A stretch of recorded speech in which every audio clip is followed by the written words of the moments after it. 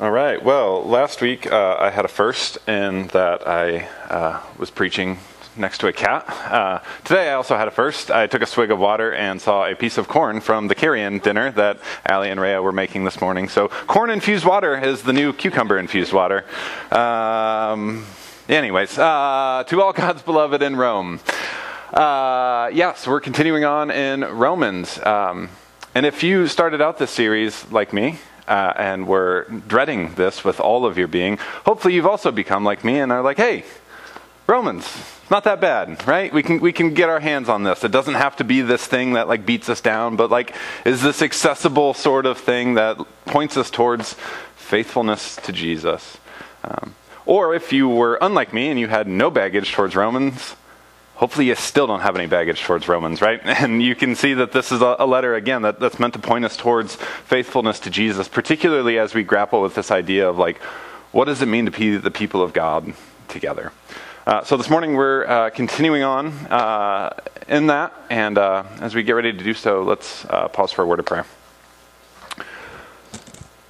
Loving God, thank you for the gift of this day. Thank you for this chance to be together with our siblings here at First Mennonite. And God, as we turn now to wrestle with the scriptures together, we yield ourselves to your Spirit and ask that your Spirit would lead us, guide us, shape us, and form us more and more into the way of Jesus. We pray all this in the name of Jesus. Amen. This time of year is always a bit of an interesting one for me. Because at the end of April, we celebrate my mom's birthday. And then the middle of May, we celebrate Mother's Day. And then at the end of May, we honor my mom's anniversary of her death. But then we jump into June, and at the middle of June, we have my dad's birthday. And then the middle of June, we also have Father's Day. And then the end of July, we acknowledge the anniversary of my dad's death. And so there's this stretch of time in the year, which ironically is in the midst of spring with all of this life, that is just this like constant reminder of my parents and the loss that we felt with them and the void of their lives, and ultimately like this reminder of their death. There have been these seasons in life, particularly earlier on, that like it was just like these 4-month stretch was just like this dark cloud like hovered over me. Now, I mean, it's been 13 and 15 years respectively since my mom and dad have died, and so like there's a lot of healing that occurs over that period of time. But like there's still these moments where it's just like, again, another reminder of this death that has occurred in my life. Death as a whole is not something that's pleasant. It's not something that we like long for. It's not something that like we normally warmly embrace. And yet there are these times in our life where death can almost be something like a necessity, though. I mean, my hunch is that most of us, if not all of us, have had seasons in our lives where there have been like habits or practices that needed to experience something like a death of sorts, right? Perhaps that be like some sort of an addiction or some sort of toxic relationship to someone or something. And you get to a point where you recognize that like this is just an all-consuming sort of thing that's taking advantage of your life and running amok of things, and that there needs to be some sort of death to this thing so that you can begin to experience life on the other side of it. And even with these things that like we might call unhealthy or negative sorts of things, like we recognize that even approaching these things with this understanding of death it's uncomfortable. It's not something that like we openly embrace. It's something that can be painful and challenging, because even though they may be unhealthy or negative sorts of things, like they're familiar. And there's something comforting about the familiar. And to die to that and enter into something new can feel challenging and disorienting because it's unfamiliar. And yet that death is like a necessary sort of thing so that we can experience the life on the other side of it. Now, this seems to be how Paul understands our relationship with this thing that he calls sin. Last week we looked at Romans chapter 5, and the first half of Romans chapter 5, but as Paul gets into the back half of Romans chapter 5, he begins to like wrestle with this relationship between sin and this other new character into the story called grace. And he wrestles with the relationship between these two things, and he does so in this public way of writing this letter, and we get to see like the wheel spinning in Paul's mind as he fleshes this sort of thing out. And he says some pretty like audacious things about the relationship between sin and grace. Like he says things like, where sin abounded, grace abounded even more. Like sin is this bad thing, but grace is so good that even in the face of this bad thing, like it overwhelms it and overcomes it. And so then as we get to the beginning of Romans chapter 6, Paul, who is a good first century Jew, which means that he's like well versed in the art of the argument, sets up this question from his imaginary sparring partner, recognizing that there's going to be pushback on this audacious thing that he's just said about sin and grace. And so he begins Romans chapter 6 with the question that everybody listening would have been asking. So what are we going to say? Should we continue sinning so grace will multiply? If sin is this bad thing, but grace is so good that it even swallows it up, well then hey, should we just keep on sinning? That sounds like a good life, yeah? Paul makes it very clear, make no mistake, his answer to this question is absolutely not. You can imagine him like in person, like bopping somebody on the forehead. No, of course not. You don't do that, right? And the reasoning for this, his understanding of why we don't keep doing that, all of us have died to sin. How can we still live in it? If we've died to something, there's no way that we can continue to live in it. Like this is how he roots all of this relationship between sin and grace. We've died to sin, so how can we keep on living in it? Now before we unpack this anymore, perhaps it's helpful to take a step back and reflect upon how Paul thinks about this idea of sin. Because for Paul, sin is so much more than just the individual actions that we might commit throughout our day. It's more than like swearing when we stub our toe or listening to rock and roll or whatever those individual actions might be, right? But for Paul, when it comes to sin, perhaps it's even better to think about it not as sin like this with a lowercase s, but sin with like a big, bold, capitalized, italics, underlined S. Because again, for Paul, sin isn't so much these individual one-off actions, but sin is like the thing behind the thing. Yes, there are these things that we commit in our lives, these sins, but for Paul, there's something behind that he calls sin, singular, with a capitalized S. And sin is this power, this force that exists, that is this very real presence in our world. It's the thing behind the thing. It's the thing that causes us to break ourselves, to break others, to break the world around us, to set up these systems that are bent on breaking other people as a result of them. Sin is this thing behind the thing. It's this power, this force that has run amok for far too long. A few years ago, there was a really fascinating documentary that came out on Netflix called Jim and Andy, The Great Beyond. Has anybody seen this? Okay. So it's about Jim Carrey, and it's a documentary about when he filmed Man on the Moon, which is sort of a biopic about the comedian Andy Kaufman. And when they filmed Man on the Moon, like he granted unprecedented access to a documentary crew. And so like they're filming all the time. And just a few years ago, they put all of this together. And it's really fascinating because, I mean, Andy Kaufman in and of himself was this very eclectic sort of like, in his own sort of world, sort of comedian. Much like Jim Carrey, right?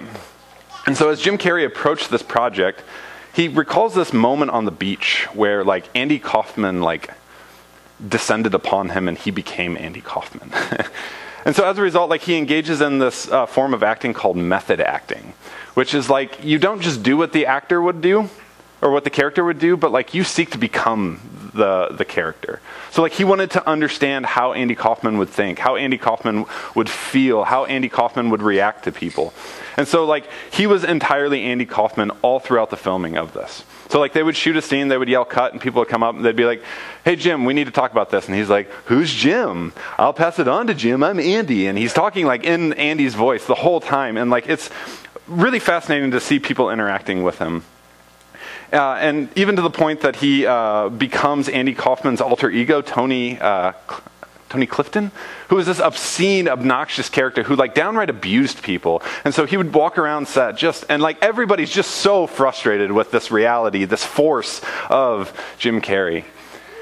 And there's a moment where he reflects upon, like, he would get to his trailer in the evening, and he would refer to, like, the Hyde to his Jekyll coming out. And he's like, it was a little too much today. I think I pushed it just a little bit too far. For Jim Carrey, as he approached this method acting and becoming Andy Kaufman, like, it wasn't just something he did, it was something that he became. It was this all-consuming force that like set up shop, that controlled every aspect of him. And I think as Paul thinks about sin, there's a very strong similarity here. Sin isn't just something that we do, but it's something that we become. It's this all-consuming force that sees us as the grounds of occupation, as this ground of colonization that wants to shape us into its own image.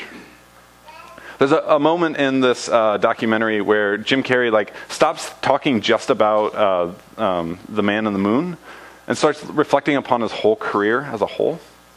And it's this really beautiful moment of vulnerability because he's reflecting upon like the late 90s when Jim Carrey's like the hottest actor, right? And yet he says like he's absolutely miserable.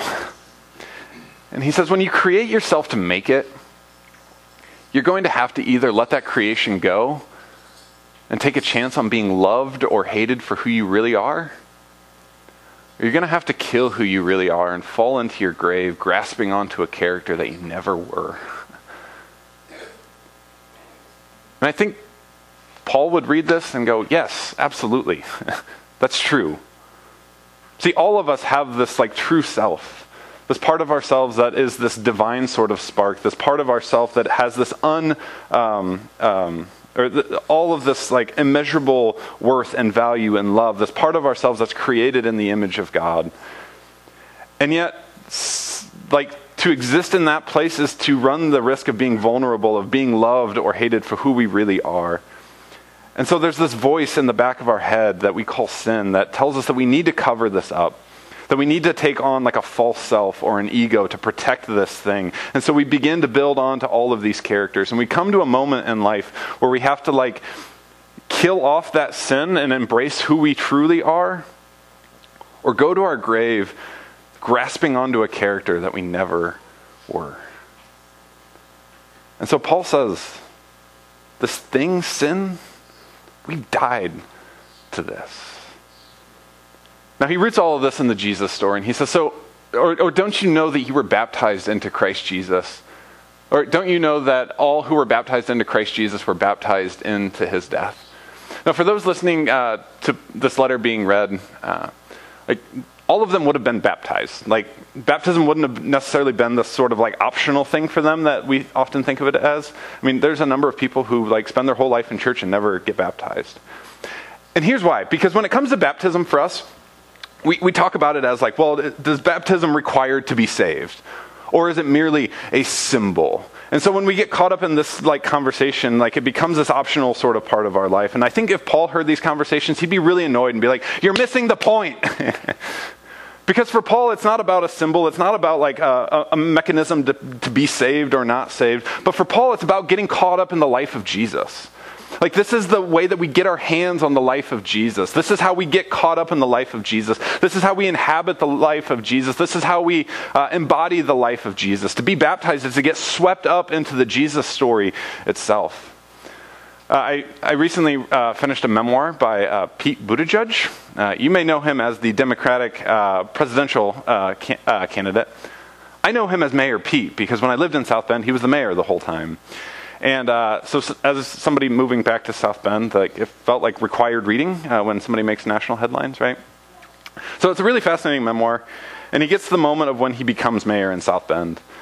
And if you've ever like listened to him, like he's a heady intellectual, like, and he talks about all of like the civic sort of celebrations that he has to be part in, the ribbon cuttings, the speeches, the toasts and all of that. And he's like, I really wasn't built for that. And he said he was talking to another mayor friend of his, and they were talking about, wouldn't it be nice if there were like a royal family in the U.S. that could handle all of these sorts of things so that we could like do the real administrative sort of work behind the scenes? But then he fast forwarded a few years to South Bend's 150th anniversary. And when he took over as mayor, South Bend had just been voted on the list of like top 10 dying cities in America. But as they fast forwarded to like the 150th anniversary, like it was a city that was growing and expanding and had all sorts of energy and progress that was happening. And he said as he was giving the toast at the big celebration, he said it clicked for him that these celebrations aren't insignificant, that these celebrations actually matter. Because these celebrations seem to like tap into the hope and the energy that exists within the city itself. And I think that this is what baptism is for Paul. Like it's a way of tapping into this reality that is the Jesus story for us. And when we're baptized, like we're swept up into this, that this is how we embody this. This is how we live into this story. And so at this point, like we just take a step back and we let Paul be the brilliant pastor theologian he is and hang on for dear life. Because from here, Paul says, therefore, we were buried together with him through baptism into his death, so that just as Christ was raised from the dead through the glory of the Father, we too can walk in newness of life.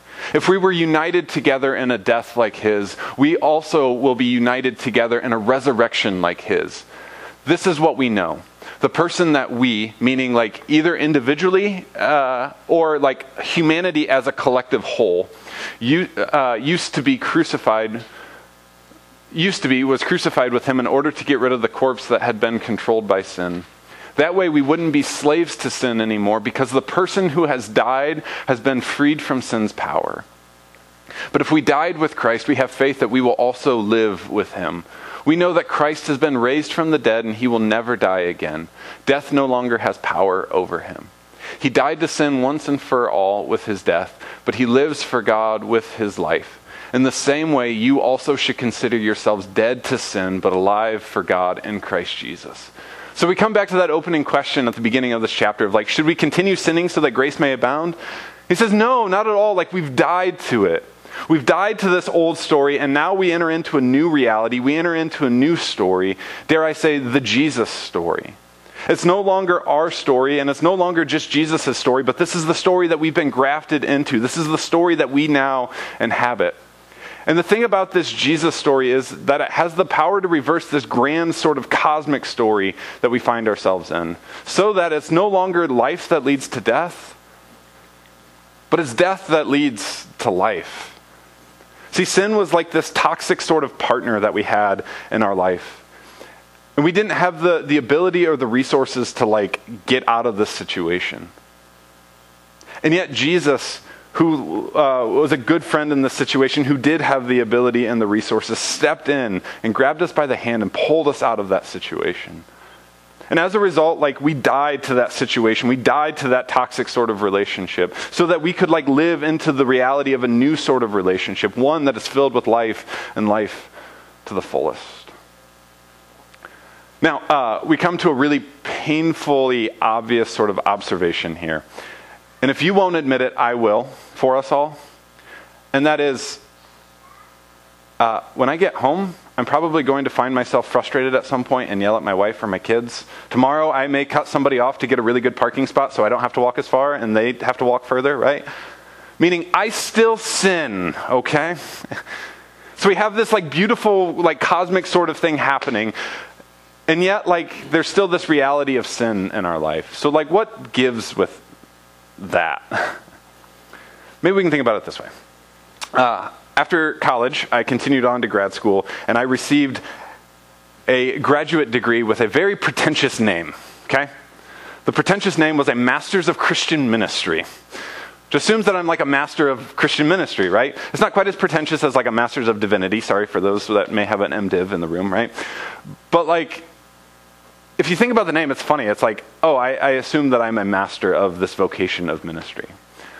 I'll save you the uncomfortable conversation and admit it myself. I am not a master of this vocation of Christian ministry, okay?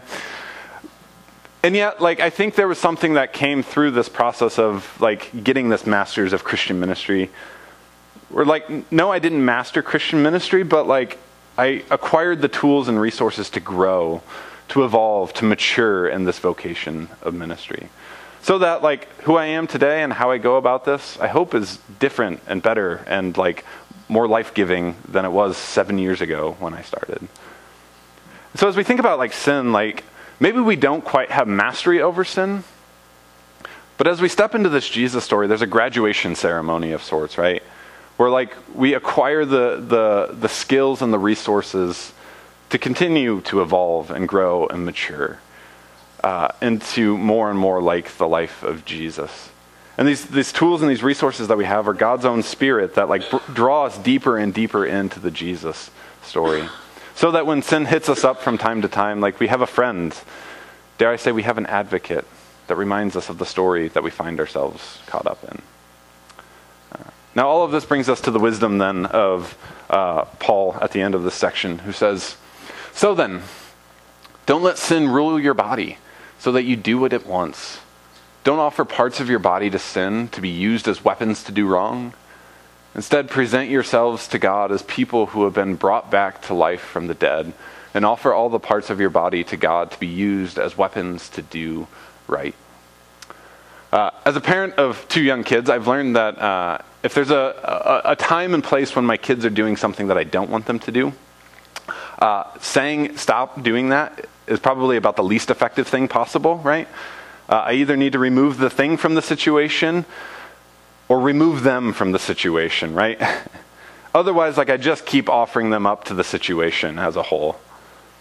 And as I've confessed before, all I am is just a 6'5" toddler. Yes, like deep down, there is just this screaming toddler wanting to control my life. And I recognize that in my own life that there are times when I need to remove the thing from the situation or remove myself from the situation, or I just keep offering myself up to the situation. And so Paul says, like, don't keep offering yourself up to sin.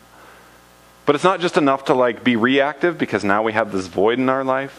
Paul tells us to be proactive, to offer ourselves up to God so that we can be made into weapons, or the Mennonite version, instruments to do good, right?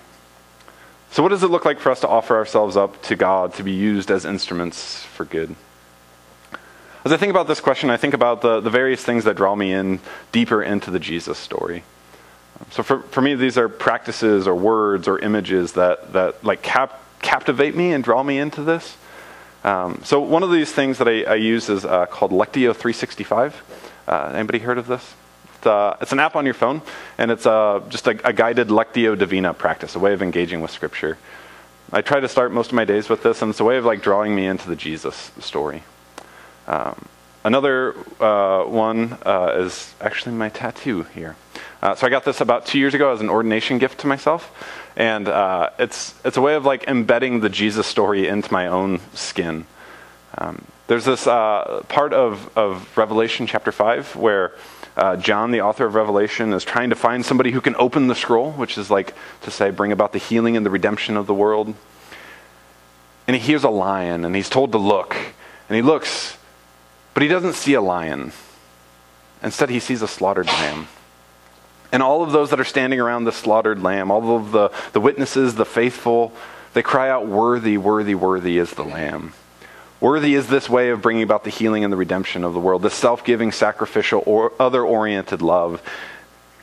And so like I have this on my skin as a way of reminding me that this is how to go about the healing and the redemption of the world, to get caught up in the Jesus story. What we're doing here, like this break in our week to worship, is another way that brings me into the Jesus story. It reminds me that my life is more than just me, myself, and I, but it's like our collective story getting caught up and grafted into the Jesus story as a whole. And so as you think about your own life, what are ways that you can offer yourself up to God to be used as instruments for good? I think that's a question that only like we as individuals can answer for ourselves. So I encourage you to like sit with that. Maybe that can even come up during our discussion time of ways that like you go about doing this. But friends, we've died to sin. It no longer rules over us. And for some of us, that may be the good news that we need to hear this morning. But for others of us, there's more to this story. It's not just that we've died to sin, but we've been made alive to God in Christ Jesus. And we're invited to keep getting swept up into this Jesus story, to offer ourselves up to God in ways that are meaningful, that continue to sweep us up into this Jesus story. And so my prayer for us this morning is, may it be so.